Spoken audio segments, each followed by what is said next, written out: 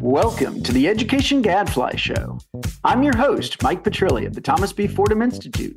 Today, Perpetual Baffour, the research director at the Learning Agency Lab, joins us to discuss her creation of an AI chatbot designed to give teachers and other school leaders research-based advice. Then, on the Research Minute, Amber discusses a study covering the negative impacts on new teacher pay of a Texas policy to expand alternative teacher certification. All this on the Education Gadfly Show.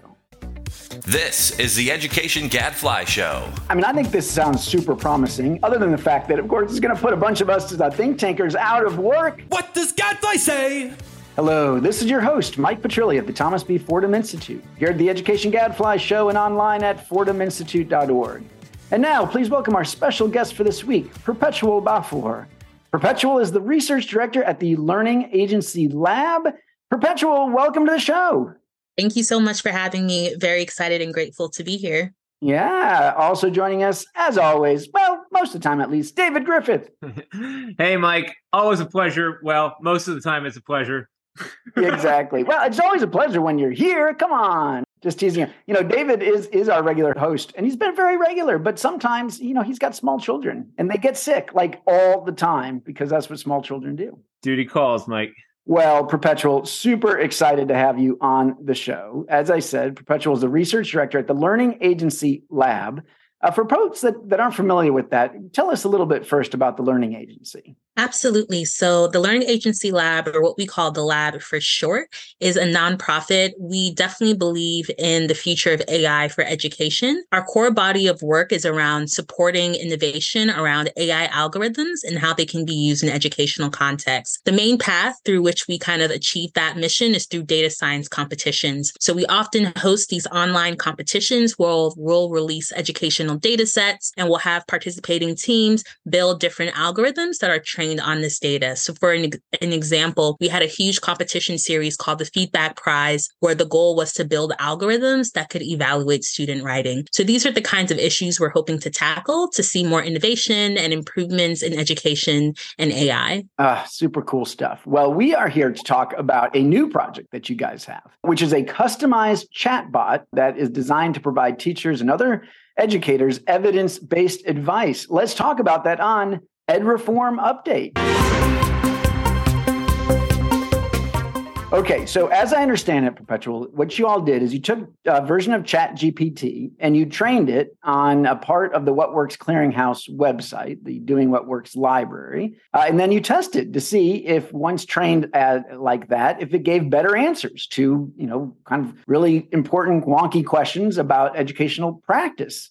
Did I get that right? Yes, that is correct. And I think the huge inspiration and motivation behind this project, as you know, ChatGPT is a huge groundbreaking advancement in technology. But as a tool, it's been trained on this general knowledge base of information across the web, Wikipedia articles and things of the like. So as you can imagine, there's probably a lot of great, accurate information about educational practice online, but there also is, to, a certain extent, a lot of misinformation or outdated information online. And ChatGPT can't tell the difference, right? And so the inspiration behind this project was, can we build a similarly intelligent chatbot that has been exposed to high quality data, high quality educational research, so that it can answer questions about educational programs, educational practices, and educational policies with a higher level of accuracy? And so our data source was the Doing What Works library.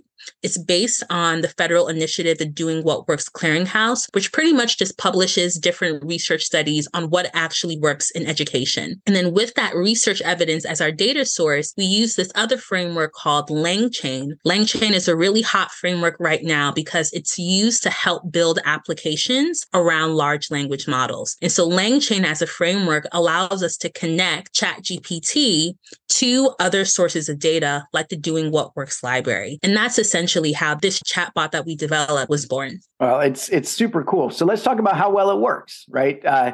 You tested it by asking some questions and basically seeing if it answers better than the regular version of the chatbot did. And it sounded like the results were pretty promising. The results were definitely promising. I think at a high level, what we found is that these sorts of customized chatbots are really great when you're asking it inquiries and prompts that are very specific to the custom knowledge base and data that it's been trained on. So the Doing What Works library covers a wide range of topics from school turnaround interventions to early literacy. And so when you ask it very specific questions related to these topics, the customized Doing What Works chatbot outperforms ChatGPT. And so that was really promising. If you ask it questions that are more general knowledge, so for instance, let's say you ask as a prompt, what is a stereotype threat? There's information about stereotype threats across the web. And so here you might see similarities between what the regular ChatGPT might output compared to the customized DWW chatbot, which we developed. But if you ask it more specific questions like, can you talk to me about Chicago Public Schools dropout program? Can you talk to me about what the research evidence says about RTI, response to intervention? That's when we see the Doing What Works chatbot truly shine, because now it has to rely on the custom knowledge base. Yeah. And this base that, again, has been vetted by these experts at the What Works Clearinghouse. So, I think this sounds super promising, other than the fact that, of course, it's going to put a bunch of us think tankers out of work, Perpetual. My goodness, what are we going to do? People aren't going to ask us these questions anymore. They're going to ask the Chat GPT, this specialized bot, but that's okay. I do wonder, I've always been curious about how practitioners look for information when they have a problem. Where are they looking for evidence? And there's been some studies where people go out and ask them, and they'll say they hear about things at conferences. They read about ideas in books. They look at articles online. They do Google searches. And so part of this is to say, well, eventually they're going to need to get to this bot, right? Although there's talk about how search engines someday are going to be much more like a search bot. I guess the Bing is already like this. Google is probably going to head in this direction.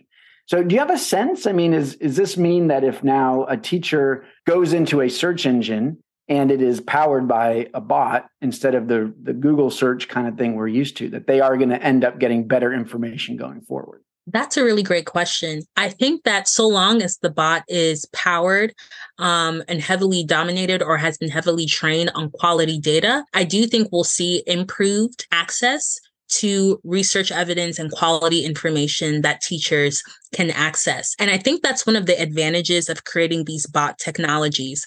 I think that was the inspiration behind the Doing What Works library as well, is because we have a lot of research studies, dozens, if not hundreds, published each year on what works in education, right? But a lot of them are kind of centralized in academic journals. They might have a lot of technical jargon, and the information isn't easily accessible or digestible to a teacher. So the Doing What Works library was one step in this direction to translate a lot of those research findings into more accessible materials like videos, audio clips, different articles and resources. I think the chatbot makes that information even more accessible because now a teacher can have a conversation with the bot, with an agent, and ask it very specific questions and get that information back as well. And if you have these bots that can be plugged into different websites, into search engines, I think that will allow for greater accessibility of high quality educational research. What do you think about this, David? Sounds like all upside, right? There's definitely no downside, right? I think, and I'm sure Perpetual feels the same way. It's all about uptake, right? And whether teachers actually use this stuff. I guess I'm just curious for your thoughts on that, right? Do you think teachers are open to this, actively looking for this, maybe a little hostile to this sort of thing? What does an actual flesh and blood teacher, do you think, need to hear that would get them to be open to using a tool like this? That's another really great question, because I think with any new technology that kind of makes a splash and sort of disrupts sort of the current status quo, there's going to be a little bit of hesitation, a little bit of reservation, a little bit of uncertainty. And so we're seeing that although, tools like ChatGPT and topics like AI have definitely cut into the mainstream fold, we're not really seeing high usage as much as you would expect among teachers and parents as well. And so I think there's a lot more conversation around how do we increase buy-in, increase people's comfort levels with the tools so they can see the best way that they can get the right information, the right help and supports that they need. And so I think, one, there should be a lot of conversation about debunking a lot of the myths, right? ChatGPT is not sentient. ChatGPT, knock on wood, is not going to take over the world and take all of our jobs. But really, ChatGPT and AI tools can be a support to teachers rather than a replacement. They can be used as a tool in the classroom, but they are not, the one size fits all, one pill to cure all educational problems. They really are just one piece in the larger landscape of educational supports and tools to help teachers. Yeah. And it sounds like, especially with these specialized bots, I mean, one big question is whether you trust the underlying database. Now, in this case, you went to the What Works Clearinghouse. I tend to have a lot of trust in what they are trying to do. They've had very high standards for what goes in there. But, I'm sure I would have some quibbles if I dug into, some of what comes out of there, right? I mean, a lot of what David and I do, for example, all day long is talk about the nuance in some of the research literature. And so, for example, you think about an issue like school discipline. Most researchers have focused on the impact of suspensions and expulsions on kids who get suspended or expelled, understandably, but there hasn't been as much focus on their peers, so that may show up in the database. And I guess I would wonder, as a member of a free society and as somebody who's part of this debate, if I see these chat bots giving answers that I think are maybe not comprehensive or that show some ideological bias or just miss some of the important nuance, the question is then, what do you do as a human being in that situation, right? I mean, is there somebody you can call or that you can, some way you can flag and say, hey, I don't think this thing is spitting out the answer that's right. And again, especially in this world that we might be heading into, where when somebody Googles, puts a Google query into their search engine, they're not going to be sent to other websites anymore. It's just going to use a chat bot to generate answers. And that's as far as that person's going to get, and so that's a lot of power. I don't know. I do wonder about what we do if we are concerned that it's, maybe it's 95% right, but the 5% is important. These are valid concerns that I agree with 100%. I mean, these tools are by no means perfect. They're still subject to hallucination. They can generate false and inaccurate information. And ultimately, these algorithms, as you pointed out, are only as good as the data that they're trained on.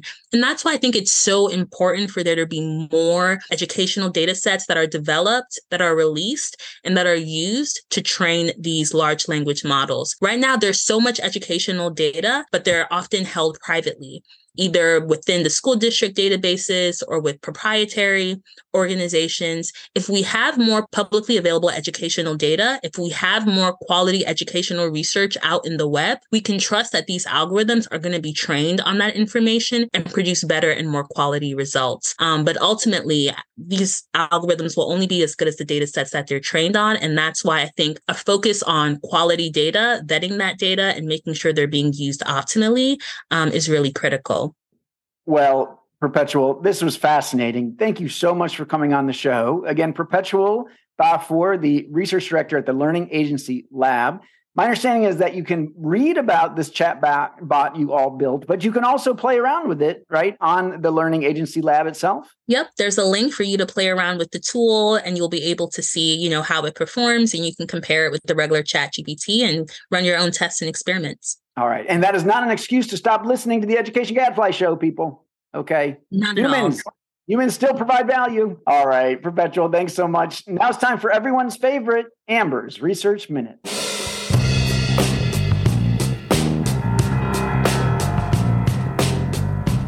Amber, welcome back to the show. Thanks, Mike. So, a little nervous that the chatbots are going to take over our job, including, frankly, the Research Minute, the Learning Agency Lab. They've built this bot that is, sucks information out of the What Works Clearinghouse and answers questions reliably. I don't know. But I bet it doesn't have a Southern accent. Doesn't have the Southern accent. And you know what? They should be training the bot. I bet it would be even more accurate if they not only trained it on the What Works Clearinghouse, but also 10 years of the Research Minute. That would make it much better. The bot would be like drunk or something, Mike. But that makes me an idea. I think literally, this is not the craziest. We could create our own Research Minute bot or Amber bot for short. Yeah, I like that. I feel a little uncomfortable about this, but okay. I know that the Hollywood people are striking over this very issue. We'll give you credit, Amber. It will. Yeah, sure. All right, what you got for us this week? I have a new descriptive study out in AERA Open.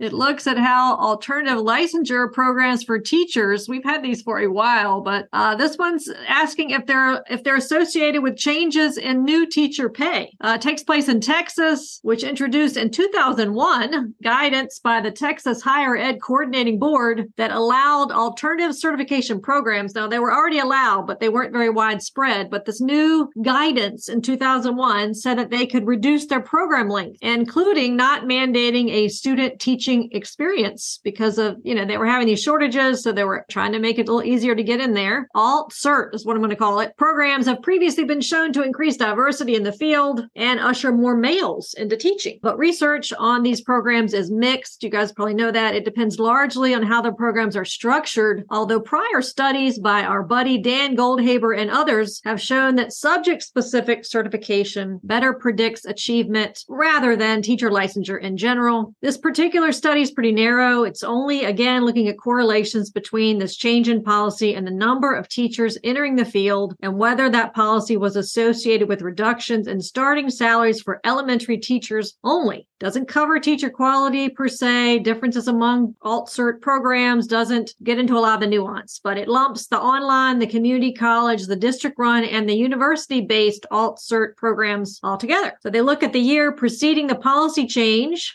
so year 2000, and then 14 years afterwards, during which time the Great Recession occurred. So we've got to keep that in mind. They have about 1,200 districts in the sample. I was like, wow, I forgot. We're in Texas, 1,200 districts in the sample. They use a first difference regression model, which examines changes at the district level from one year to the next over time, while controlling for differences in districts, such as percentage of new teachers who are novices, number of students, per pupil expenditures, teacher turnover rates, racial composition of teachers and students, percentage of special needs kids, free and reduced lunch, and so on. They're looking also at the differences between the highest and lowest quartiles of rates at which teachers are hiring alt-cert teachers. So the high alt-cert districts hire 50% or more of these teachers each year. The low quartile hires less than 20% elementary teachers each year with alt-cert licenses. Descriptives, let's talk about those first. The average district hires about 20 novices each year, and the average district hired 32% of novices with alt-cert certification.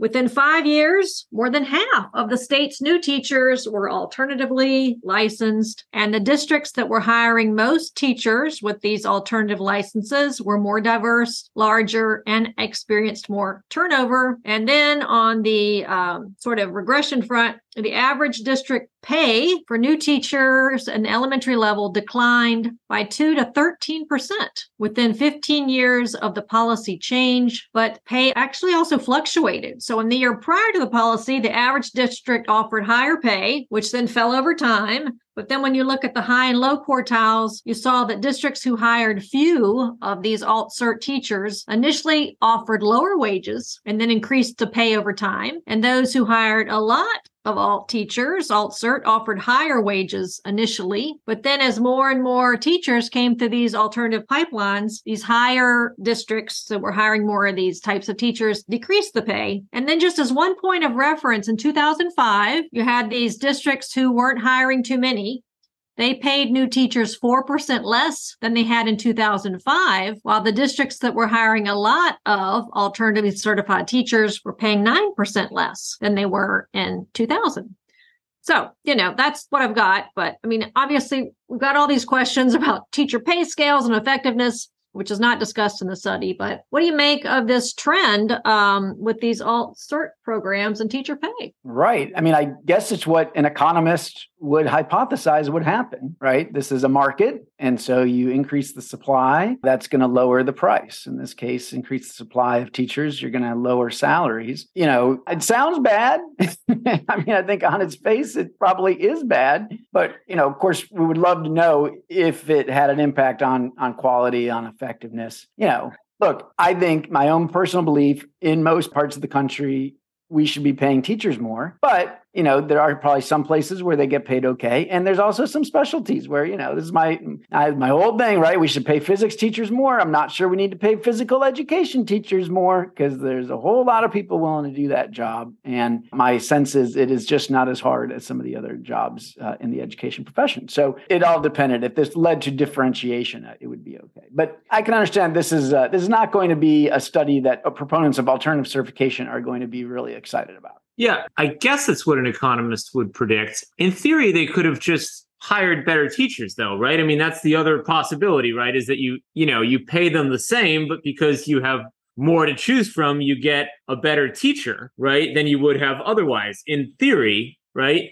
And so I guess the question for me is, if we're thinking about the district's incentives and what the district is trying to accomplish here. I'm saying the district, I mean these 1,200 districts, right? So why did it go one way and not the other? Are they trying to reduce class sizes or just save money? Or do they just not, when push comes to shove, really believe that, they can get a better teacher for more money because they're not sure they can predict teacher quality? It's kind of hard to characterize they here. Amber, the fact that it was during the Great Recession, that is a tough one to account for. Yeah. And I do remember, this was a period of time where I remember Texas achievement really went south. And I remember that because this was, part of the Common Core debate was a lot, national achievement was heading in the wrong direction, but Texas was as well. And they never adopted the Common Core. So I knew that because that was one of my points that I would make, but it's possible that Texas really reduced funding pretty dramatically. And that's partly why we were seeing those decreases in achievement. They tried to control for that somehow. I don't believe they were able to control for too much of that. I went through the list of what they were able to control for, but I think the other thing with the Great Recession too, is that, you've probably got some incentives that you can't quite make sense of, right? You're going to have some teachers who are going to go ahead and leave anyway, right? Because maybe they're, just going to go ahead and retire, given what it's looking like. And then you've got, so if you're kind of worried about your job, then that, I don't know. I just feel like there's a lot going on here that we can't really account for, given the time period that it covers. Yep. All right. Well, that's fair. Look, I do think, David, to your point, I think what some of us used to argue back in the day, say in the early 2000s, was that if you expanded the supply by getting rid of unnecessary barriers, then you could maybe be more selective on things that did seem to matter. At the time, when we talked a lot about teachers' verbal abilities, right? You could basically raise praxis scores or whatever the certification test was. And then, but you're opening the doors in other ways by not making people go through ed schools necessarily. So, then you have the best of all worlds. But if all you do is open the supply, you don't make it any harder to say, get over that testing hurdle, then this is maybe what happens. And you're not awarding the more effective teachers. I just want to make sure I got the descriptives right. It's something like 50% of teachers are now alternatively certified. That's correct. And so I guess I just think, at a very basic level, it's notable that the sky hasn't fallen in Texas as this has happened. In other words, that's not exactly a ringing endorsement of our teacher certification process that you can just get rid of it, have half the teachers come in alternatively certified. And basically, I'm not aware of any, sort of disaster or Texas miracle as a result. And the declines, you said 2% to 13%. If it's, mostly on the 2% side. All right. See, we're trying to look at the glass as half full here, but we're straining, people. We are straining. All right, gang. That, alas, is all the time we've got for this week. Thank you, Amber. But until next week, I'm David Griffith. And I'm Mike Petrilli of the Thomas B. Fordham Institute, signing off. The Education Gadfly Show is a production of the Thomas B. Fordham Institute, located in Washington, D.C. For more information, visit us online at fordhaminstitute.org.